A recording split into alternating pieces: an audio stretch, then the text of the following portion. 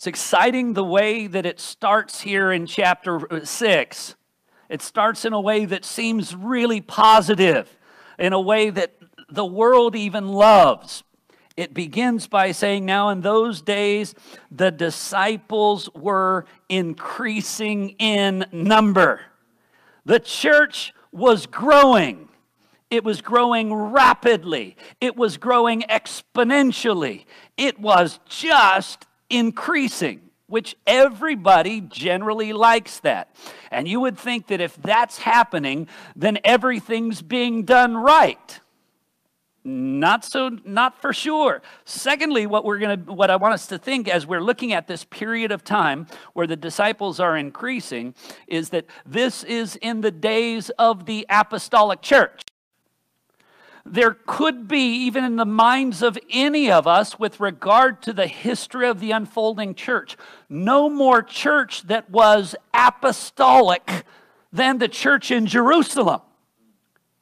This church had 12 apostles present in its founding. The totality of them were in this place serving and ministering. So I'm sure that as it unfolds, this will prove to be the flawless, perfect church, right? Say, well, it doesn't. We don't even get through verse 1 before we see that problems arose. So we're going to be looking at really two main things unfolded under 6 sections. The practical difficulties they were facing and the devoted priorities that emerged from them. We're going to see those things unfold. But firstly, I want to see this. Disciples were increasing. The first point is the disciples are increasing. And I want to just pause as we deal with that for a moment. It does not say church members were increasing. It does not here choose to say the church was increasing in number. It does not here say Christians. Later, the term Christian will come as it's spoken negatively, supposedly, at least in the minds of those saying it, but probably received with great joy in Antioch. But here, it says the disciples, and I think that is good, and that is healthy, and that is important. Oh, that we would understand that true church growth involves people being disciples.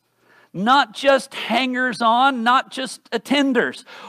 It's not that the church was growing in such a way that now there was a congregation.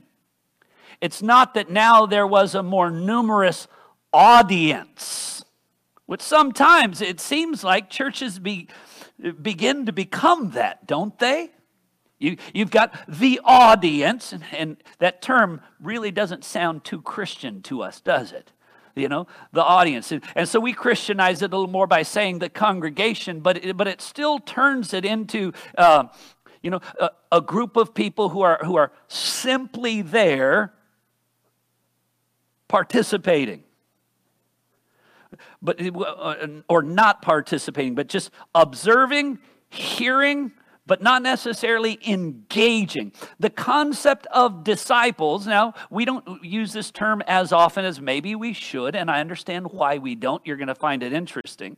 This term disciple appears in the Gospels and the book of Acts, not after that. Does not appear in any of the epistles. And so it's striking in that sense, but it's foundational throughout the book of Acts. And what is a disciple? Now, if you ask that question, generally speaking, if you're in a certain Sunday school group, you'll say, oh, the disciples were the apostles, the 12 disciples, right? Well, were there more than 12 disciples?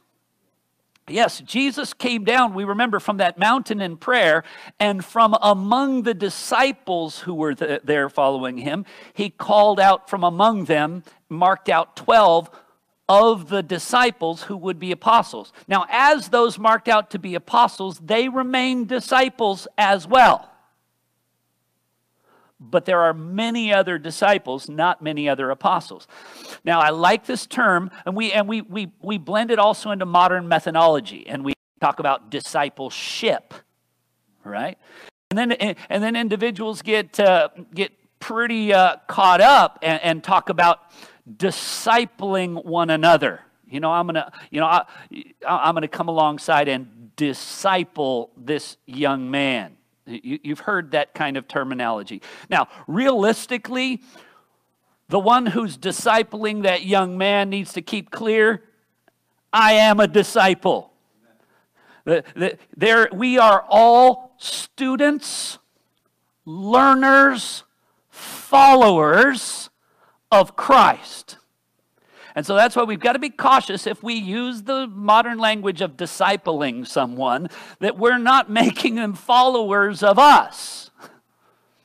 And they should not be learning something just because it's what we say or what we teach, but we want to be continually directing them to Christ, that He would be exalted, that He would have preeminence, that they're disciples. I loved even this morning as we're looking in 1 Corinthians, as that's unfolding in verse 10 and following, where he appeals to them because of Christ. He says, I appeal to you, brothers. Here he is an apostle, and we know he's going to say later in chapter 14, anyone who thinks he's spiritual has to acknowledge that what I write to you is a command of Christ. What I write is one with authority. But the authority they wielded was not one that sought to lord it over them. And Jesus warned about that, right? Those who will be leaders, those who, in my kingdom, are not those who lord it over as the Gentiles do, but he who wants to be greatest in the kingdom is he who will serve others. And so in this context, we've got to understand this. A disciple defined is one who is intentionally learning. Now, learning is something that sometimes is tossed aside in churches. Learning and worship are not mutually exclusive. Learning is a blessed part of worship. As our heart is enlarged and our mind is informed, these things work together. The idea of being a learner is absolutely crucial. And by this missing, what can tend to happen in many modern churches is someone can seemingly be saved, and then and they'll say, I'm not ready to do much in the church. I don't think I could teach a Sunday school. I'm not comfortable sharing my testimony or the gospel because I'm still trying to understand all of the pieces of it. If someone says that early on, you can have a little patience and mercy with them. But 5 years, 10 years, and what begins to happen is people can tend to sit in pews for decades, centuries, well, not centuries, but seeming centuries, and their knowledge level and maturity level, spiritually, and doctrinal understanding level, it maxed out in the second week, and it locked there. That cannot happen. When we come together, there ought to be this desire to learn. I want to know what that passage says. I want to know what those words mean. I want to know what they experienced. I want to know how that applies to my own life, how I can live these things out. I want to learn that I might follow Christ. The idea of disciples speaks of really two primary thoughts. Now, traditionally, if you look it up in a lexicon, you're going to see the word pupil too. But since we don't use that word very commonly, I'm going to stick with learner or student and follower. All right? These two thoughts are primary to disciple. Just gaining information, does that make one a disciple? No. You gain the information and then you walk according to the things that you've learned. It is a constant process of learning and walking and learning and walking. That we're speaking of figuratively for us, where it was literally for them. Jesus taught as he walked from place to place, and they heard the lessons, heard the instructions. They physically followed him where he went, and then practically followed his instructions. Think about what the state of the Christian church or churches would be if every believer rightly deemed themselves a disciple of Christ. I mean, the commitment. I'm coming to engage and hear and receive something from God's word. I'm here that I may make progress. I don't want just years and years and years to pass by and have this complacent, passive sense, well, I'm saved, I'm good. No. He is majestic. He is glorious. I want to draw near to him. I want to be more like him. I want to seek the face of God. I want to pursue after Christ. I want to fix my eyes on the one who's seated at the right hand of God. It's not a passive activity. A discipleship, being a disciple, is an active and intentional thing. And brothers and sisters, I'm urging it on you. And I'm urging you to share that with your other brothers and sisters in Christ, that they might hear and think and understand that, because that's something that is vitally missing. It's not tick off a little box, went to church on Sunday, did it. No. I often ask myself, did I learn something today? What I heard today, how does that affect me? Did I learn something more about Christ? And maybe many times, depending on where we're at, we may not learn something necessarily new, but by the grace of God say, was I reminded of something afresh today? Something that kind of faded from the foreground into the background of my mind, that it's been brought again with a little bit of freshness. And yes, praise God for that. And that we worship and glory in God. Oh, to be disciples. Also, I want you to know this. With regard to those who are disciples, as the disciples were increasing, the disciples were distinguished. What distinguished the rest of the Jewish community, all of them which considered themselves devout in some way? What distinguished these ones were that they were learners and followers of Christ, and they were known. It says to us, really in verse 2, and the 12 summoned, in the ESV it says the full number of the disciples, or the congregation, or the multitude of the disciples. It's a known group. I love the way that it's stated in the ESV, the full number. They know who the members are of the church. They know those who have committed themselves to the group. It's not just a random group of people. They understand these are the ones that God has entrusted to us to oversee their souls. These are the ones who have committed themselves to submit to the leader of the church, leaders of the church, as well as commit themselves to mutual love and service among one another. It is a distinguished disciple community, recognized, which again, we live in a day and age where membership and importance of that just kind of begins to tank and quasi hanging on and apart. It's good to be known, named, and numbered. It's good to be engaged and committed. And these group were distinguished. And within that distinguishing, somebody who claims to have been a part of that group and then is no longer walking that, but walking another way, then what are they able to do? Wait a second, this person has professed to be a disciple, a learner and follower of Christ, but they're walking this way, like the world, and not this way as we have learned of Christ, if we have learned of Christ aright. And so then what do we do with that disciple? We go to that professed disciple and say, brother, sister, you can't walk that way.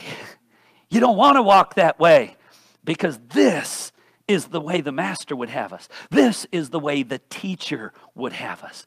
Remember what he teaches us. Remember what he calls from us. And if they're a true disciple, what will they say? Oh, you're right. You're right, I can't walk that way anymore.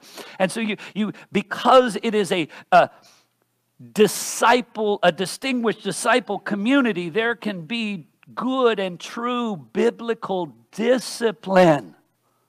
I know that's a scary notion to some people in the world today. Church discipline?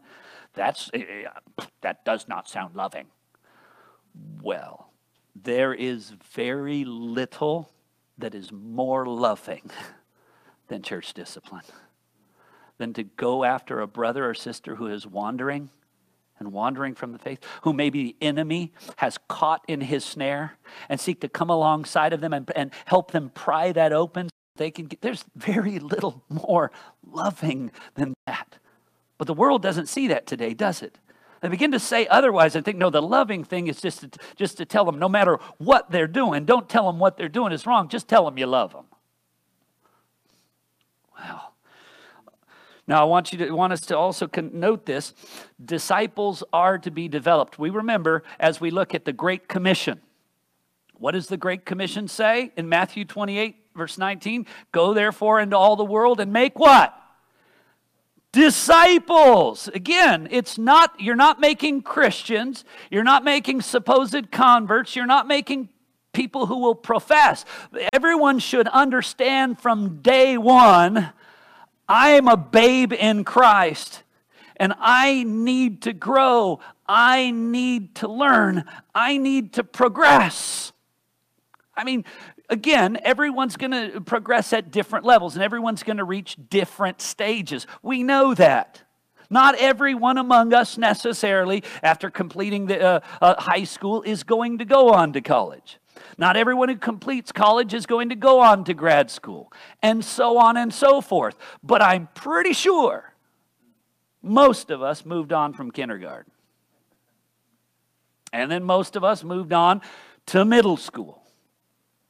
And then a few of us moved on to high school as well, right? And we make some degree of progress, but what can tragically happen by the loss of discipleship, you can look around and you've got kindergarten Christians all over the place. And then the problem is, and you end up, churches begin sticking kindergarten Christians into key positions in leadership, and then what begins to happen? I mean, can you imagine if right now we shut down the government today, and tomorrow we replaced every single one of them with kindergartners? What would the condition be like the next day? Exactly the same, someone's saying. Better. But realistically, would you really want to do that? Because they don't have basic understanding that would be important. So pretty soon the debt of the government would be out of control as they did nothing but spend it all on Nutter Butters or something. It can't happen. So there has to be, it says go therefore and make disciples of all nations, baptizing them in the name of the Father and the Son and the Holy Spirit. And then it goes on to say what? Teaching them to observe all things that I've commanded. So there is a starting point, which is not knowing much, but the basics of the gospel. And then there is a progress of moving towards the progress of knowing what? All that He's commanded. Now I'm going to say this, and I'm saying it as lovingly as possible. All right?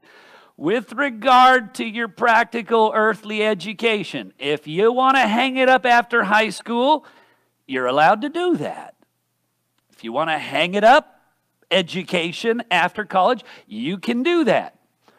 You can stop your formal education at any particular point you choose when it is enough for whatever career or calling you're going to be engaged in.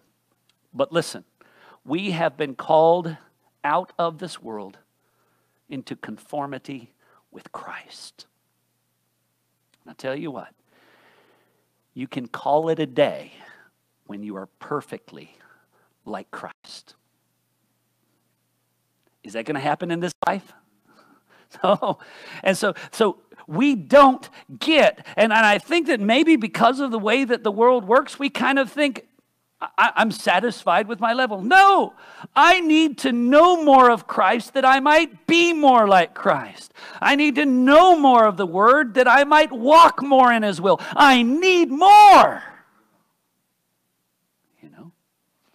Sometimes with regard to the practical schools, some of us can tend to say, oh, I just can't wait till I'm done with it. I hate school, but I've got to do it because it's required and I've got to finish this to get to where I'm trying to go. There is a dread in that kind of, not for the disciple of Christ. There is a delight in the disciples of Christ, because there's a difference. Sometimes we all know this, and it happens often. I could talk with my son, and there will be certain classes where he finds it interesting. The things all seem to have relevance and application and meaning, and another class is like, oh, useless junk. And he has to take both of those. He has to, because the degree. Generally, we don't sculpt our own degree requirements. They're given to us, right? But here's the beauty. Ain't a thing that's useless. Ain't a thing that's unimportant. Ain't a thing that's insignificant. And I know in the context of education and higher education, to use the phrase ain't a thing is probably not the most appropriate way, but nonetheless, I think it makes my point. Also, I do want to give a simple warning in this point. And among disciples, again, it's not necessarily called them converts, it's not called them believers, it's not called them Christians. Among disciples, there can tragically be deserters. You know that? Now, no one who is in Christ will lose their interest in Christ. None of his sheep will be lost. The good and great shepherd guarantees that. But among those who declare themselves disciples, say that they're learners, well, the reality is by their fruit you will know them. But look what it says. In John chapter 6, we remember that challenging passage. It says this.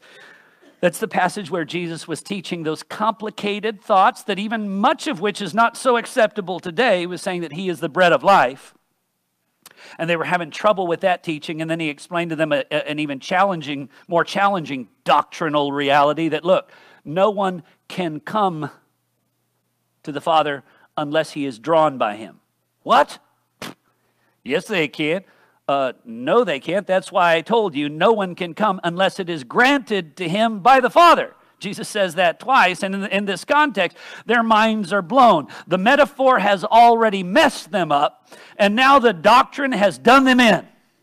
So it says this in John 6:60. When many of his disciples heard it, all right, they were disciples. They are those who said, I will follow, I will learn. What he says, I say yes. But then when he says something they don't like it, what do? Nah. Yeah, that doesn't work for me. Well, whether that works for you or not is not the point. That's how it must be done. This is. They say, many disciples, when they heard it, said, this is a hard saying. Who can listen to it? The phrase listen is, who can hear it with acceptance? Who's going to agree to that? Who's going to agree to that little story you just said that seems to negate free will? Who's going to buy that junk? And so they couldn't take it. And then, of course, he in verse 63 and 64 reiterates it, which is beautiful. So you got a problem with this? Let me say it again. Wait a second. So you're saying that if people are uncomfortable with it, you don't change it? You restate it with greater firmness and clarity? And then it goes on to this. Sadly, in verse 64, he goes on to say this. It says, but there are some of you who do not believe. For Jesus knew from the beginning who were those that did not believe and who it was who would betray him. So listen, there were some who did not believe, and yet they were spoken of here in some sense as disciples. Means they had declared themselves part of the community. They had made themselves physically present. Yeah, it was a mistake. Made themselves physically present. But did that change them? No. And so they did not, I'm glad you're listening though. They did not actually believe. I mean, that is a shocking sentence there. And Jesus knew those who didn't believe. And I guarantee you, if you were to interview them, they didn't even know themselves they didn't truly believe yet. We're so able to deceive ourselves. It goes on and says this, And he said, this is why I told you, no one can come to me unless it is granted him by the Father. Restates it again. And so what happens now among those disciples? Once Jesus restates it with greater clarity. Oh, you would think now I get it. Well, it's going to take me a while to learn that, but the teacher, master, is saying it. No, what does it say? After this, many of his disciples turned back and no longer walked with him. Wow. So Jesus said to the 12, do you want to go away as well? Jesus wasn't desperate. He turns to the 12 who are staying there. He's not turning to those running away and saying, please don't leave me. Please don't leave me lonely. He's declared truth. And if they are not true disciples, if they want their own truth and they want their own way, they can't have it. He's not here, and we as a church are not here to modify things for men's consumption.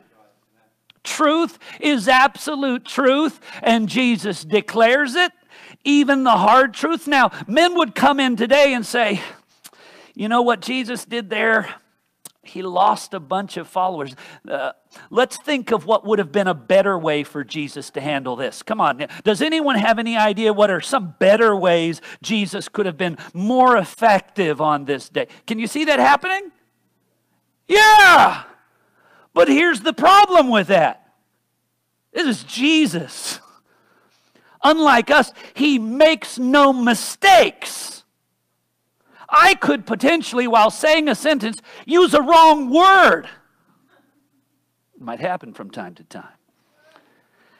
Jesus, no, not at all. And so what a perfect example he is to us. And he turns to them and says, are you going to go too? To whom shall we go? And I love the way that it's stated there, you have the words of eternal life. You're the teacher. You're the one who has the whole of the truth. And we have believed. I like the way they state it because it shows you the faith that God brings is different than the claim to belief that men state. We have come to believe and to know that you are the Holy One of God. It's not just assent. Yeah, I believe. Do you believe me?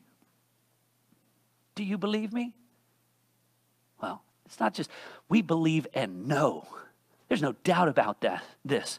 It is complete faith that absolutely rests on certainty. Now, I got to move on quickly from the issue of the disciples increasing. So the disciples are increasing there, and we see them define students and followers, distinguished, known by their number, and gathered together. Disciples are developed and to be developing their whole lifetime, and among disciples there are deserters. Second thing in this passage we see is as the disciples are increasing, difficulty is arising. I mean, the popular saying that people say is things like this: more money, more problems. But of course, nobody ever would refuse money as a result of that. For some reason, everyone will agree, yeah, more money, more problems. Do you want some more money? Yes, please. Well, listen more. More people, more problems. Even if they're disciples, even if they're genuine, where there are people, there will be problems. I mean, more people, more problems. It doesn't take a lot of people to make a problem. By the grace of God, we do see where 2 or 3 are gathered in his name, he is in the midst of them. But where just 2 are gathered, you can have yourself a good fight. All it takes, right? And sometimes, in a sense, you don't even necessarily need 2. One by themselves is enough to sit there and grumble within themselves and mess it up. What I want us to see is that we see these problems. The world today is so caught up, and the church potentially so caught up in the idea of size and numbers to where there are churches now that meet in stadiums, or at least they are called churches. But listen, the increase of numbers does not necessarily increase holiness, does not necessarily increase unity, it does not necessarily increase joy and happiness. It doesn't necessarily. The answer to everything is not numerical increase. With the numerical increase here, we see that a problem arises, and it tells us this problem, the difficulty arising in this passage. It says this in verse 1, a complaint by the Hellenists arose against the Hebrews because their widows were being neglected in the daily distribution. Now listen, if an error or mistake is made, it's not saying that we somehow have to be blind and oblivious to reality, and that we can't ever address errors, mistakes, or missteps. That's not what it's saying. That's not what I'm trying to say. There came a recognition by the Hellenists. Now, in this context, the Hellenists are the Greek-speaking Jews. Many Jews, because of what was called the diaspora, had been spread out all across the region. And many of them had been born and raised, like Paul, in other communities, so that the schools that they went to for education were Greek-speaking as opposed to Aramaic-speaking. So their more natural language was the language of the nations and not the language of the children of Israel. And much of their patterns, their expressions, their gestures would have been similar to their other community, more Greek-influenced than Jew. So as a result, though they were having maybe the same historical background in terms of racial, they were still dividing and making distinction. So recognize that. So there are some people today who think if we just if everybody in the church is just the same, we won't have these problems. You know what? Someone might have thought, you know what the solution is? Let's have a Hellenistic church, and let's have a Hebrew church, and let's begin to have all of these different distinctive churches divided based on background, race, culture. Nonsense! That is not the way that it is in Christ Jesus. Indeed, all of those other things fade away. And our identity and our unity is in Christ and who He is. Our citizenship is a citizenship in heaven. All of these other things that were of this earth, they bear no abiding significance, so that ultimately, regardless of what happens in people's minds because of race and culture, we come to realize this: wait a second. I have far more in identity with this brother and sister in Christ than I do with these people that come from my same background community. Because Christ becomes that overwhelming, it's a conversion of even our inner culture to where Christ is our greatest identity and alignment. But it says here of them, they did not simply see a problem and go point it out. Because there will be mistakes, there will be errors that can be addressed. But it says a complaint arose. See, now that doesn't necessarily need to happen. The word there, and I'm going to say it for you, the Greek word there for complaining is an onomatopoeia. It's a word that sounds like what it is. It's gongusmas. You know, a gongusmas arose among them. The moment you say that, you know it wasn't a good thing. Gongusmas, it sounds messy, it sounds filthy, it sounds undesirable. That's right, it is. It was a complaining, it was a grumbling, it was a murmuring. If there's an issue, and there will be issues, deal with it. Speak the truth in love. Go and interact over it. But what began to happen is a murmuring arose. So instead of going to the leaders initially and saying, hey, you know, it seems this is going on. I don't know what the motives are. I don't know what, but this These widows are being overlooked. But you know how easy it is to go from our widows are being overlooked to saying, you know what? Our widows are being overlooked because they're Hellenistic. I think they've got a problem with us. You know what? I know what's in their heart. I know what they're thinking. Does that ever happen? Oh my goodness. It does. And why are we, God knows what's in people's hearts. I know you're often pretty confident you know what's in their hearts and thoughts too. But at least recognize that you and I can make mistakes in those things. And instead of dealing with, they're doing this, and they're thinking this, and they're not doing this, just deal with the issue. Our widows are being overlooked. Why, I'm not sure, but our widows are being overlooked. Is there any way that someone could attend to that? But it came to worse than that. It became complaining arose among them, where now this is being stated. Groups are gathering together. Groups are dividing. Though maybe you can picture groups over here looking and pointing at them over there. Come on. Why does that need to happen? I'm thankful that in that context, as the contentions arose, the apostles immediately step in to deal with it. I want you to note this also. The division here that's taking place, it's not one over doctrine. It's not one over teaching. It's not over who Christ is and what Christ has done. I mean, those things certainly are worthy to divide over. But that's not what was going on in the church here. It was all over the same kind of things that can creep their way into the church today. Ideas, claims of racism and sexism, schisms related to the isms are just garbage. We just need to say, what are the priorities? Pursue unity, same mind, same judgment. And how do we do that? We do it in accordance with the word. And so they should go to these men who are in charge. And as they go to the men to complain, they speak. And our third thought is we see duty prioritizing. So disciples increasing, difficulties arising, duty prioritizing. See, initially, we already saw a few chapters back, when they would sell their land or whatever, they would come and lay money where? At the apostles' feet. And so early on, these apostles are trying to juggle everything. The money's being given to them, the various needs, the various distribution, all these kinds of things. The failure may have been, there's just more than these men can presently handle. Not that anyone's necessarily against anyone else.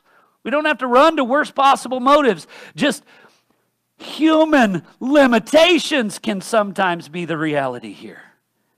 And so they come, and as they're aware of this complaint, they call the entire group of people together. And they say this in verse 2, "It is not right that we should give up the preaching of the word to serve tables." They're setting their priorities. What is more important? And this isn't too different than even kind of what Jesus instructs us. Man does not live by bread alone, but by every word that proceeds out of the mouth of God. Jesus was famished, and they went to get some food when he was in Samaria, and they came back bringing the food, knowing that he was hungry, and he tells them what? "I have food to eat that you know not of. My food is to do the will of my Father in heaven." So there is a greater priority on the spiritual things than on the physical things, and God help the church to always keep that priority. But listen, there can be people who, because of a commitment to that priority, ignore the other. Ignore the love, ignore the care, ignore the need. That's not what they do. They commit themselves to that greater priority, and then they make provision to also meet the practical needs. Praise God for that, right? So you end up having some who are so spiritual that they don't care about the needs of people. Supposedly so spiritual. And then you got those who are so socially minded that they've lost all sight of the Scripture and the Spirit. Does that happen? Yes, all over the place. Not happening here in the early church. Not only that, verse 4 says this, "We will devote ourselves to prayer and the ministry of the word." Now, just going to say this very, very briefly. Prayer and the ministry of the word. Sometimes people think that prayer is a very optional thing. A second. Okay, so what were you doing for the last hour? I was praying. So you weren't doing anything? So you're just sitting there? No, I was praying. So you didn't accomplish anything? I was praying. We have this tendency to think because when you're done praying, you haven't manufactured anything. There's nothing in your hand to see. There's nothing. Look what I did. There's nothing to show. That it's kind of nothing.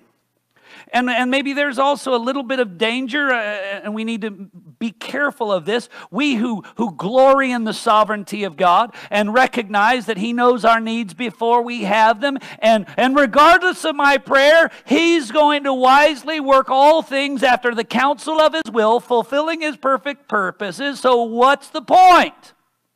Don't fall into that, because people will accuse you of that. The point is, God is pleased to incline Himself to hear the prayers of His people. And we are to be a people who are committed and pleading in prayer. In Colossians 4:12, it says this. Paul speaks of Epaphras. It says, Epaphras, who is one of you, a servant of Christ, greets you, always struggling on your behalf in prayers. That's an interesting phrase, isn't it? He is always struggling on your behalf. Now, that doesn't sound like sweet hour of prayer. All right? That calls me from a world of care. Sometimes the hour of prayer reminds you of that world of care, reminds you of all of the realities and stresses, but there is a sweet comfort that comes in it as you rest confidently on God's purposes. But He struggles on their behalf in prayer, that you may stand mature and fully assured. So Epaphras understands that their spiritual maturity is not exclusively linked to the excellence of teaching and preaching that they receive and their willingness of heart to receive it and grow in it, but they both understand, the apostle and Epaphras, that a key ingredient in that process of growth are the prayers on their behalf. And someone says, well, I don't understand how that works. I said, that's fine. You may not understand how it works. Know that it does. Toddlers may not understand how turning on a light switch makes the light go on. Whether they understand electronically how it happens, doesn't matter. It still comes on.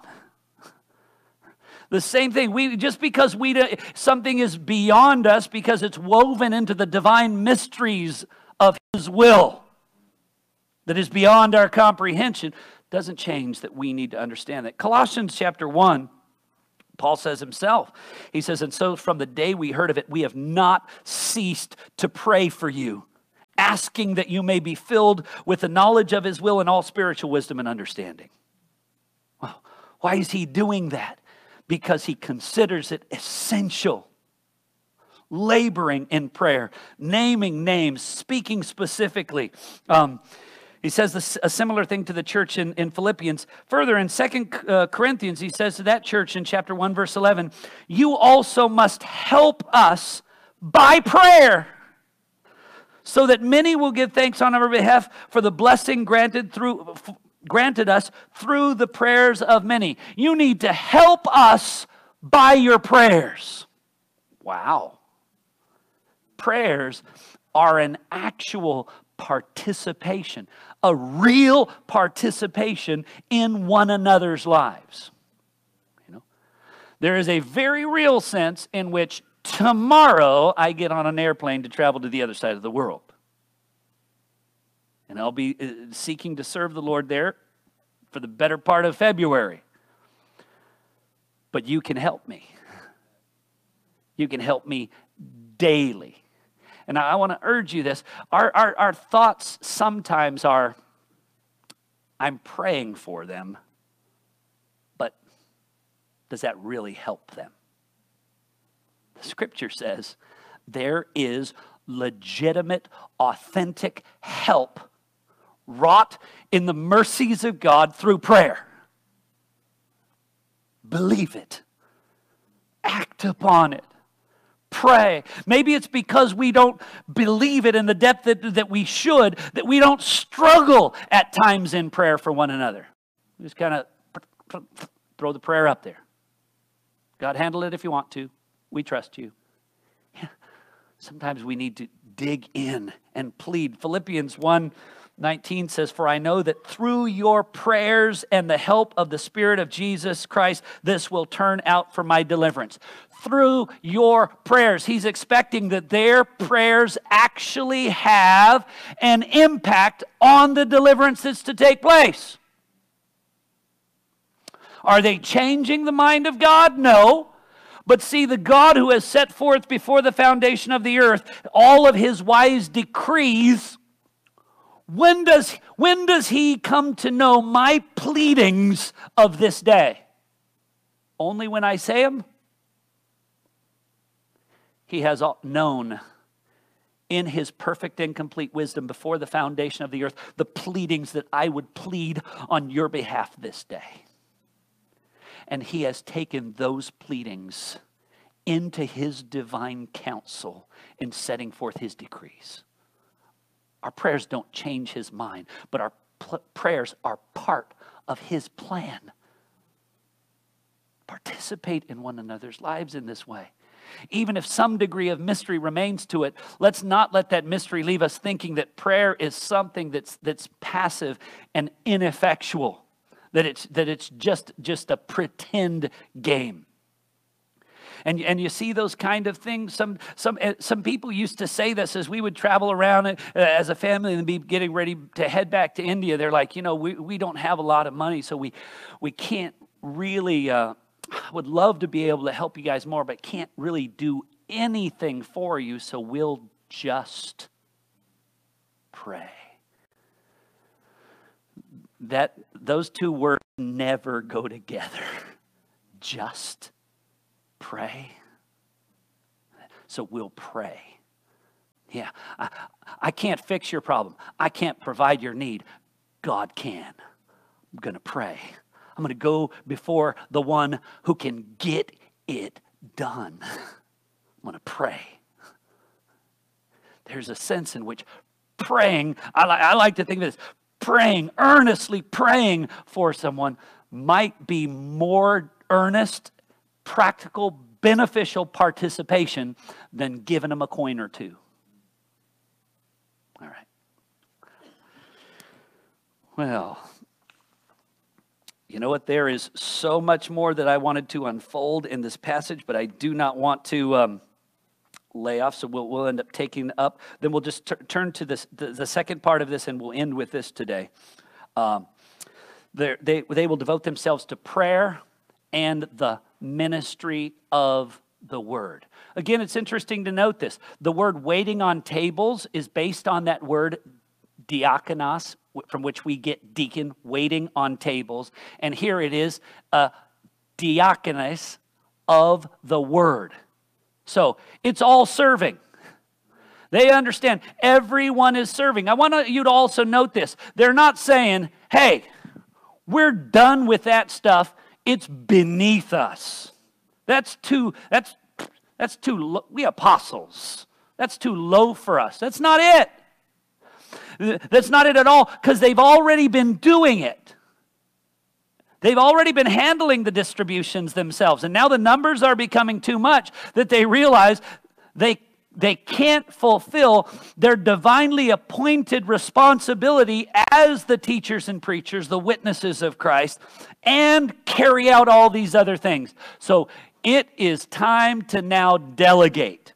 Not delegate because it is low, but delegate because this is the priority duty that is assigned to us. Prayer and the ministry of the word. So note this. By this time, it is likely, we're speculating here, but there are things that play into the timeline in terms of who is the leadership, the persecution that will take place of Stephen shortly, that lead us to believe with a high likelihood that this is about 2 years into the church. Okay? So for quite some time, they've been doing it. So it's not that I'm this big man. We're the important person. You know, I wear suits. I can't do that kind of stuff. No. For them, they were about, even as Christ had given them the example, as I serve you, so you ought to serve one another in the humblest and simplest sort of ways. And so they sought to serve the early church in every practical way possible. But when the numbers and demands increased, and they could not effectively do that, they realized this: we've got greater priorities. And the priorities that were laid upon the apostles, who the apostles in Christ are the foundation of the church, we've got to understand are the absolute unwavering priorities of the church today as well. Prayer and the ministry of the word. That has to be absolutely central. Now, in that commitment, you know what they do? They now make a plan and provision that all the practical things would be taken care of. So it's not one or the other. It's one with absolute importance. And with a faithfulness and commitment to that, let's also attend to these other things in an organized, a useful, and practical way. So all we've seen today, I had said we'd see 6 things, and we ended up seeing 3 of the 6, and that was that the disciples are increasing. With the disciples are increasing, we define disciples as students and followers, learners. We saw that they're a distinguished community, a known numbered group. We saw that disciples are developed and developing, and we saw that among those who have declared discipleship, there are deserters. We also saw that not only disciples are increasing, but with that, difficulties were arising.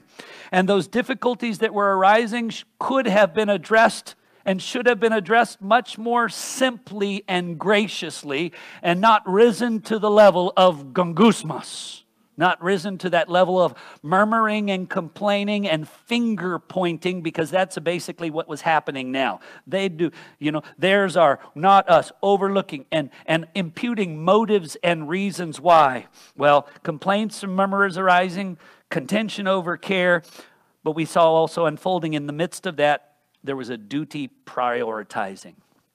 And the duty prioritizing of the leaders of the church, and really the highest priority of the church, is the prayer and the ministry of the word. As we've considered the importance of prayer in the role of the apostles, we also expanded that to see the importance of prayer in the role of our participation in the lives of one another.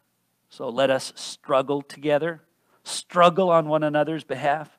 Let us do so in prayer. Let us know that God is pleased to cause our prayers, that our prayers have good effect. They avail much. And we as we, of course, yield to His divine will plan, but knowing that our prayers and our participation has gloriously been woven in to the unfolding of His eternal will, in a way that may still remain mysterious for us, but that the Scriptures declare as having effect. Through your prayers, turn out for our deliverance. Through your prayers have helped us. And so we do this to the glory of God. Let's pray. Again, God, as we just thank you for your word.